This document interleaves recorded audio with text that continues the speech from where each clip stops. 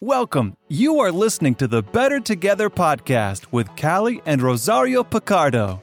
We take on topics involving marriage, ministry, parenting, communication, relationships, and other subjects that our listeners want to hear more about.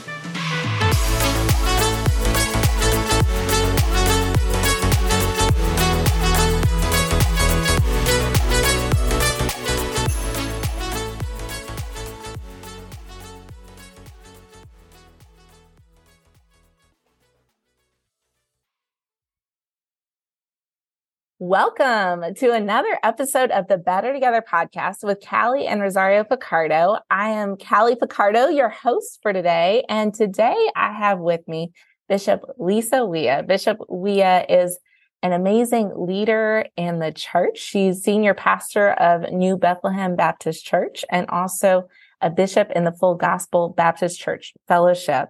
She is a singer and recording artist. She is an author and a speaker and just an amazing woman of God. She also works with United Theological Seminary as the director of our Full Gospel House of Study and leading in our Doctor of Ministry program. So I've loved getting to know her there. And I'm excited, Bishop Weah, to have you on the podcast to share about your book, Leading with the Left Hand. Welcome. Thank you. I'm excited to be on and to share with you and your husband and all of your listeners. Well, I love the name of your book, Leading with the Left Hand. I myself am right-handed, but one of our three girls is a lefty, and I have a number of lefties in my family. And so I was immediately drawn to the title, Leading with the Left Hand. But tell us, Bishop Weah, a little bit, where did this book come from? So I am a lefty, but the book isn't necessarily about lefties, but it's about approaching life from a different angle. If you're left-handed, you are born with an orientation to think differently. You think from the opposite side. And the world is made for right-handed people. Only 7% of the world is left-handed. Although some of our greatest thinkers, Albert Einstein, Beethoven, Mozart, Barack Obama, a lot of great people were actually left-handed. And being left-handed really forces you to think and to strategize, to constantly make your context work for you, because things aren't necessarily oriented for you. And so the concept of the book is that there are some challenges that are going to come in life, and we've all faced them. And you know, when we're in church, we often talk about, and God's going to fix it, and God's going to turn it around, and you know, by the time you get home, everything's going to be okay. But the truth is, there are some challenges God is not going to remove. He's given us certain challenges to force us to think another way, to force us to think out of the box, to force us to rely more heavily on his grace. And so Paul said, you know, he had this thorn and he prayed and prayed and prayed. And God said, I'm not going to remove this. I'm not going to take it away. I'm not going to change it. I'm not going to end it. You are going to function with it, and my grace will be sufficient for you. You will be victorious with your left hand. I love that. So that's where the book came from. And so each chapter of the book deals with a different quote unquote lefty challenge. And these are challenges everybody faces. The foreword to the book was written actually by another mentor at United, Dr. Charles Goodman. Dr. Goodman has had ALS for many, many years, diagnosed in college.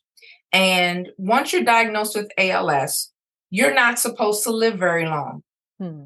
He has lived with it well over 20 years. Wow. And it has not, you know, progressed or taken him down. He is living with a left hand. And so the whole foreword talks about the whole contextual picture of it. And he even talks about how he hated playing lefties in sports in school because you never knew how a lefty was going to come at you. You never knew what they were going to do. And that's the beautiful thing about left-handed thinking. You don't have to be right. Yeah. Mm-hmm. Pun intended. I love that. I love that pun. Yes. And so there are 7 chapters. And the first chapter is simply called, "Oh, you're a lefty." And it talks about how, we all have unique things about us, differences or things that we may not, necessarily want people to notice or point out. And so when you're a lefty, as soon as you take up a pen to sign your name or something, people will say, "Oh, you're a lefty." And I noticed that I often felt like I needed to say something when they say that. "Oh, well, yeah, my dad's a lefty." Like, you need to justify it. You need to explain it. We don't need to justify ourselves. We don't need to explain ourselves. We don't need to feel uncomfortable when someone points out something about us that's different. God made us that way, and he made us each for his glory. We are each fearfully and wonderfully made. It's not a mistake if you are born needing to use your left hand. It's not a mistake. It's pleasing to God. And so there was a judge named Ehud. And you never hear anybody preach about Ehud. I guarantee it would be very difficult for you to find a sermon on the internet about this judge named Ehud. I've never heard one.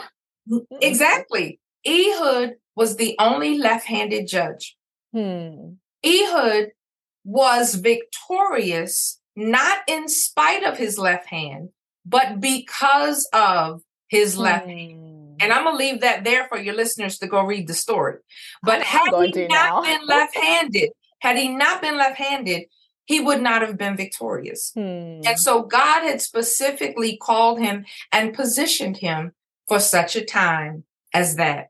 And so that's the first chapter. The second chapter now, I actually start getting into the unique challenges. So one of the challenges that I have dealt with in life, chapter 2 is called Autism Mom. So there isn't a leader alive, past, present, or future, who has not dealt with some kind of personal challenges, some kind of family challenges, and we have to lead through them. So many moms are soccer moms, basketball moms, football moms. I was an autism mom, and I'm still an autism mom. My middle child, my son, was born with autism. And understanding and navigating being not just a mom and a single mom, because I was a divorced mom, but also that I was entering ministry when he was young. I was going back to seminary. I was working full time. At that time, I was working full time as an engineer because my background is in civil engineering. I had a lot going on. And to have a child diagnosed with autism, and this was 30 years ago. So we didn't know a lot about it then. It's a prevalent diagnosis now. But back then, children were quiet. You didn't really know what was going on. And so to have had to jump in and jump on that and to just understand that we are all advocates in some kind of way for someone who cannot advocate for themselves. Chapter 3, I'm going to go quickly. Chapter 3 is called She's Not Supposed to Be Here. So the book isn't written just for women, but I could not, as a female leader, write a book about dealing with left-handed challenges, now that I've defined it, as, dealing with some kind of challenge or weakness or so forth, without addressing the issue of being a female in leadership. So that chapter is called She's Not Supposed to Be Here. And it starts off with me just explaining how I've never tried to justify my calling. I've never tried to justify my gender. I never sit and proof text the Bible with anybody, because people who don't believe that women are supposed to be leading and doing ministry, they don't believe it because they don't want to. If you really want to know truth, you will seek the contextual understanding of the very scriptures that have been used against us, and you will find that that's not really what Paul was saying at all. And so she's not supposed to be here, really deals with understanding, once again, who you are and making no apologies for it, recognizing that God made you the way you are and that you can be a powerful leader. But the only way to really be powerful is to be you. You can't be powerful as anybody but you. So I love being a woman. I absolutely love it. I don't want to be anything but what I am. I'm happy about it. Then chapter 4 is called Getting on My Nerves. Chapter 4 talks about when I started having some neurological problems back in about 2014 and discovered a multiple sclerosis diagnosis. And it talks about how that actually led me into a very deep journey in self-care and holistic health. As I went through different medications and everything had a problem with it for me. And I ended up saying, you know what, I'm going to really seek God and see, you know, can my body heal itself? Can I master this by taking better care of myself? I wasn't eating well. I wasn't walking properly. I wasn't getting enough sunlight. I was stressed out. And my journey in that was that I'm no longer on any MS meds. And I am a very ferocious practitioner of self-care. And so I believe that everybody needs to seek God for themselves on their self-care journey. And it doesn't have to be something as extreme as a life-threatening diagnosis that makes you do it. But, you know, we have to take care of ourselves. We only have this one vessel to live in. And God can't really use us as fully as he desires when we aren't fully submitted to taking care of this. We talk about stewardship, but we don't look at stewardship in terms of being a good steward of this vessel that he's given us. Chapter 5 is called Gray Matters. My church is located in Sandtown, Winchester, in West Baltimore. And 2015, a young man named Freddie Gray died in police custody around the corner from my church. And the neighborhood around my church exploded in a huge uprising. One of the officers involved in his death was a member of my church, and she was actually the leader of our security ministry. I was plunged into community upheaval. I was leader of the community association. I had to bring all of these various, very hurt, very upset parties together, the police, the people, the politicians, the pastors. It was a lot. It was a whole lot. And I saw the depth of problems and ugliness under the surface of many of our underprivileged urban areas. And I really saw why the communities often don't move forward and things often don't get better. The infighting, the jealousy, the scrambling for money and attention. It was just a lot. And so Gray Matters, I deal with leading through community crisis. And then there are 2 more chapters. Chapter 6 is called The Roof is on Fire.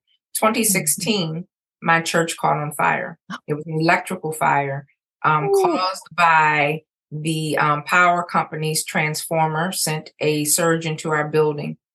And so our building was destroyed from not only the electrical fire, but because the fire department had to chase the fire all through the roof and the ceiling and everything to make sure none of the wires were burning anywhere. So what the fire didn't actually do, they did. We had just started a building project because we had outgrown our facility. We were getting ready to figure out what to do. And so we said, well, God's telling us to renovate what we have. But we hadn't actually gotten into the project yet. And so being forced into this project by circumstance, and, we know that it's all God. The stress of that 2.5-year journey of gutting the building and redoing everything. And we have a fabulous facility now. We just bless God for what we have. Yeah. But many don't know the real stress that we went through. And so that chapter is leading through internal crisis in your organization. A lot of things we went through, people go through all kinds of internal organizational crises, because leadership has to become what it needs to be when the organization is in crisis. And a lot of people don't understand that. So I walk through that through some sermonic illustrations. And then the last chapter is called Pieces of Me. And this is leading through the crisis of internal burnout, because after going through all of that, when the pandemic hit, a lot of people fell apart. But I bought myself a massage chair and put my feet up. And I said, wow, I don't have to go anywhere. I don't have anywhere to go. Everything is shut down. God has really orchestrated this season for us to sit down within our own ark. And I used a Noah's Arks series in these last 2 chapters and talked about how Noah was forced to just stay in the ark and deal with what's in the ark, so that, and all the things that God had put in the ark with him, the world was going to need when the flood was over. When this is over, I realized when we come out of this, the world needs what we as leaders have to offer, which means we must nurture it. We have to take care of it and make sure it's healthy. And God is trusting us, to tend to what's in our arks. And no matter how slimy and smelly and creepy and crawly it is, we've got to deal with it all, in the secret, quiet place, so that when we come out, we can really nurture and care for the world. The world needs what we as leaders have to offer. And so that was dealing with the crisis just of internal burnout, dealing with ourselves, and I'm just so grateful that he gave me this book. I thought the book would have been out years ago, and I realized that every time I got ready to finish it, something would happen, and I was like, nope, I got to talk about this. There's another chapter, another challenge. Now I'm already living my next book. Because things are happening now. But I'm like, I think it's so important that as leaders, we don't just lead so everybody can say we're great leaders, but we lead so that we can document what we've learned, so that we can help somebody else navigate the waters we've been through. I think too many leaders make everything look like it was easy and like they've always, been able to do what they do the way they did, and nobody knows, the road that it took them to get there. I'm determined to document so that those who come after will know how to do this. And I think we have to really be honest with people. There are some challenges in life that God is going to make you live with, because it's going to maximize his glory that you did it with that challenge that he did not remove. So yeah, if you have a left hand, you just have a left hand. And so there are lots of left-handed issues and contexts in life, but you can be powerful no matter what. I love this, Bishop Weah, because hearing you, like, as you're naming these different challenges, I'm thinking, gosh, probably everyone listening can relate to one or more of these. I know there are multiple that I can relate to. And if I'm honest, I spend a lot of my time trying to avoid challenges. I mean, God was just getting on me this past week, Bishop. It's funny, like when you're like, oh, apparently I need to hear this multiple times, but I feel like everyone around me is trying to get sick. And then I have little kids, and God started saying, Callie, stop being afraid of getting sick. Like, that is just a part of life. Like, you cannot avoid all sickness. You can't be afraid of getting sick. Yes, it's inconvenient, but it also means you have a moment to pause, to be still, and to just, for me, I end up with some extra time with my kids because they're not at the sitters. And so for me, it ends up being some extra family time as well. Of course, I don't want them to be sick, but is not the end of the world. It's not. And it builds up your immune system. You're It strong. does. Yeah. It's good. And I think a lot of people too try to say, well, if I have a challenge, I need to try to mitigate it, minimize it, avoid it, play to my strengths, avoid my weaknesses. But you're saying, gosh, God might want to use those challenges. I might want to use it. He's not going to remove everything. He's just not. So how can we shift our perspective? How can we shift into this place of being more open to see how God might want to use it? Because I think so often we're focused on the negative without seeing the God possibility. Well, I think part of it is we kind of have a skewed theology within the church. We seem to think that once Jesus is in our lives, that life is supposed to be just wonderful. When in fact, look at all Jesus went through. Yeah. Look what he endured. The Bible says they offered him the drink that would have numbed the pain. And he wouldn't take it. He said, I want to go through all of this so I can experience everything that humanity experiences. When he hung on that cross, there was no anesthesia. There was nothing to numb that pain. And we have this skewed perspective that pain is bad, that we're not supposed to experience it. Whenever we have any kind of physical pain, what do? We want a painkiller. We want to get rid of it because it's a distraction. Yeah. But there are some pains in life that maybe the power is in, wow, you did that while you were going through all of that. You really carried that load with that much pain. That is amazing. Where's the glory for God if you never have a problem? Right. If nothing's ever wrong, of course it's easy to praise him. Of course it's easy to look great and be happy. But to sit here, looking like, God is so wonderful. And the truth is your life isn't wonderful. That's where God gets the glory. I'm in a series right now on Job. And, we tend to think that the meat of the story of Job is, why does God let bad things happen to good people? Maybe it's not. Maybe the meat of the story is, can you still make God look good even when life is bad? Maybe it's not about why, but it's about what. What are you going to do? What are you going to do now? God was so confident that Job was going to bring him glory no matter what happened. Yeah. He was that confident that he volunteered him.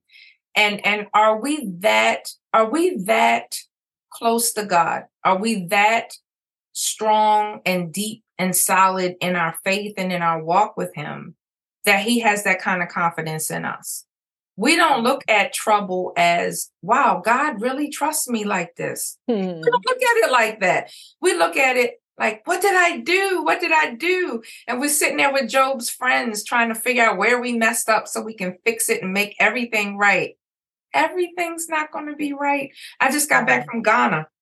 Went over there with Compassion International with Full Gospel. Those people were so happy. So happy.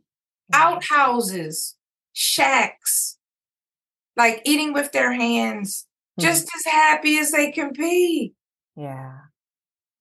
We've been sold a lot of lies in our culture that you have to have the latest, greatest, most convenient gadget to make you complete, or the newest this or that, when really some of it gets in the way of true joy. It does. I'm so grateful for everything God has done for me.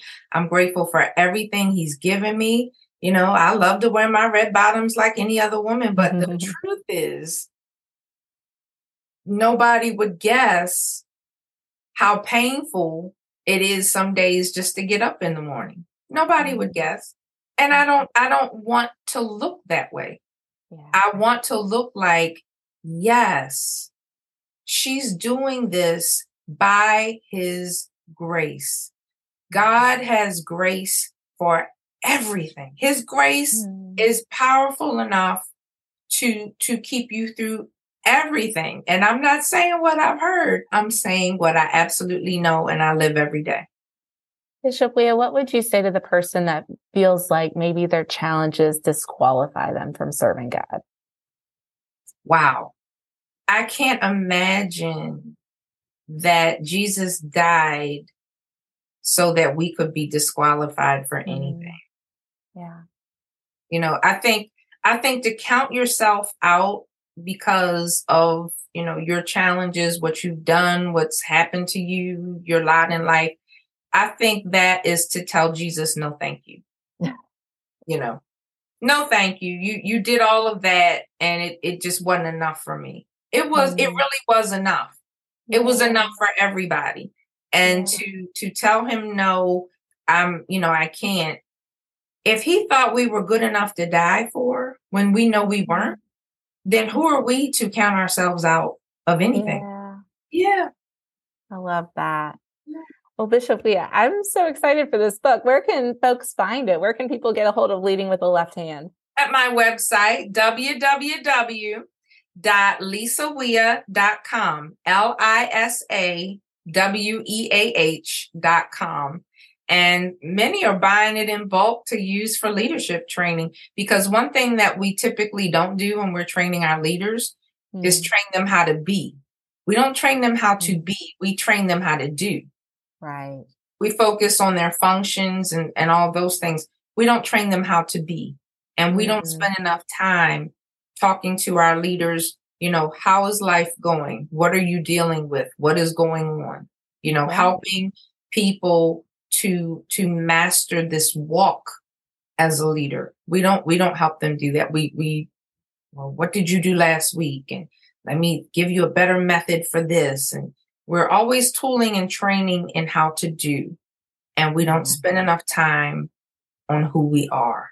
Gosh, and it just, as I'm hearing you share, Bishop Weah, it's making me think of like a spiritual, boot camp, or I don't know, just getting your body, getting your soul in shape for what God's got for you. And some of it, the challenges do that refining work of getting us ready for the spiritual battle that we're going to face next, because God will use what we've been through before to get us ready for what's coming ahead. So I'm so thankful for you, Bishop Weah, for your ministry and for writing this book. And friends, I hope you've been blessed by our conversation today. This has been Bishop Weah talking about her book, Leading with a Left Hand. And so if this has been a blessing to you, I pray that you will share the podcast with someone else, and maybe get a copy of the book to be able to, for yourself first, for someone else who might need it. Bishop Weah, thanks for joining us today. Thank you so much to both of you. Well, friends, remember, until next time, we are better together. God bless.